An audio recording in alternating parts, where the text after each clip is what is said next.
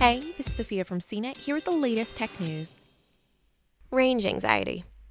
It's the term to describe the terrible anticipation of your electric car running out of juice before you can plug it in somewhere. It's also one of the biggest barriers to electric vehicle adoption in the United States, as past studies have shown.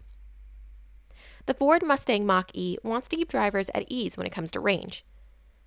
On Friday, Ford said its new intelligent range software will be the perfect companion to inform drivers with the most accurate data to calculate an actual distance left before you get a flat battery.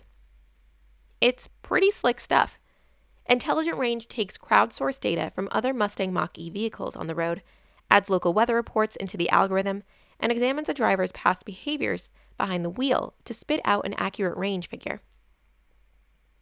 For those who have never experienced driving an electric vehicle, calculated range can fluctuate quickly based on numerous elements.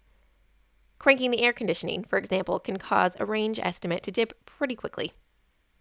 While the electric SUV's battery reports how much energy remains, the powertrain module tracks how much of the energy drivers use. And should something major cause intelligent range to recalculate things, drivers will receive a notification and explanation on why the system made the new calculation. And just as a backup, Ford will provide Mustang Mach-E owners with extra peace of mind if they do happen to run out of battery on the road.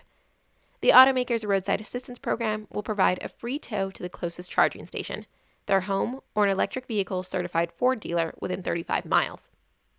If none of the options are within radius, a tow truck will take them to the nearest option free of charge. Intelligent Range will only grow smarter, too. Since the Mustang Mach-E runs Sync 4, which includes over-the-air update capabilities, Ford plans to continuously update the system to give drivers the best information available. For more of the latest tech news, visit cnet.com.